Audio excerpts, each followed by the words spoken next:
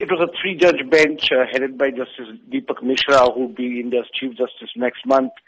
They said they would not interfere with the verdicts given by earlier courts in this particular case, and then they confirmed the death sentence handed down to them by Delhi High Court in 2014. The three judges described it as a rarest of rare crime, the manner this 23-year-old physiotherapy girl was gang raped and then murdered, and then they handed down the death sentence. Now, what was unprecedented and never seen before was that the courtroom burst into applause.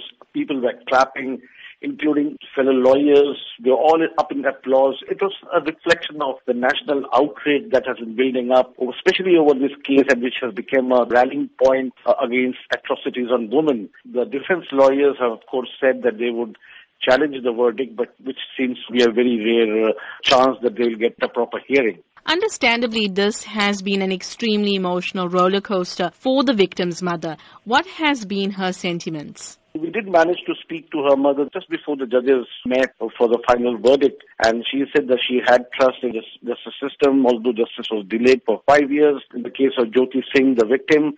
But she said she was confident that the rapist would get the death sentence. And while the judges were reading out the injuries that the girl suffered during her gang rape, she sat there weeping. When they came out, the father seemed more composed.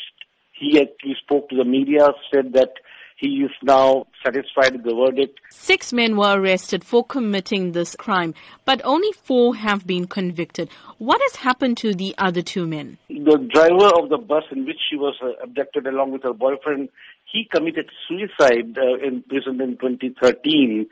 And the 4th man, who was actually a juvenile, and he was sent to a reformation home for 3 years and was released in December 2015. Now, I spoke to Maneka Gandhi, the Women Welfare Minister. She says that she is now going to campaign for laws to bring punishment for juveniles under adult laws because they cannot be allowed to get away free like it has happened in this case. Now, the sheer brutality of the case shocked the world with several protests being held across India, particularly in Delhi. So has the situation improved after these mass protests? I'm afraid not. I mean, despite the celebrations that we saw today, which included metro train drivers hooting their horns, cars, motorists honking, and people giving out or sending out all sorts of messages. And since 2012, the government did strengthen several anti-rape laws, formed special courts, but nothing much has changed on the ground.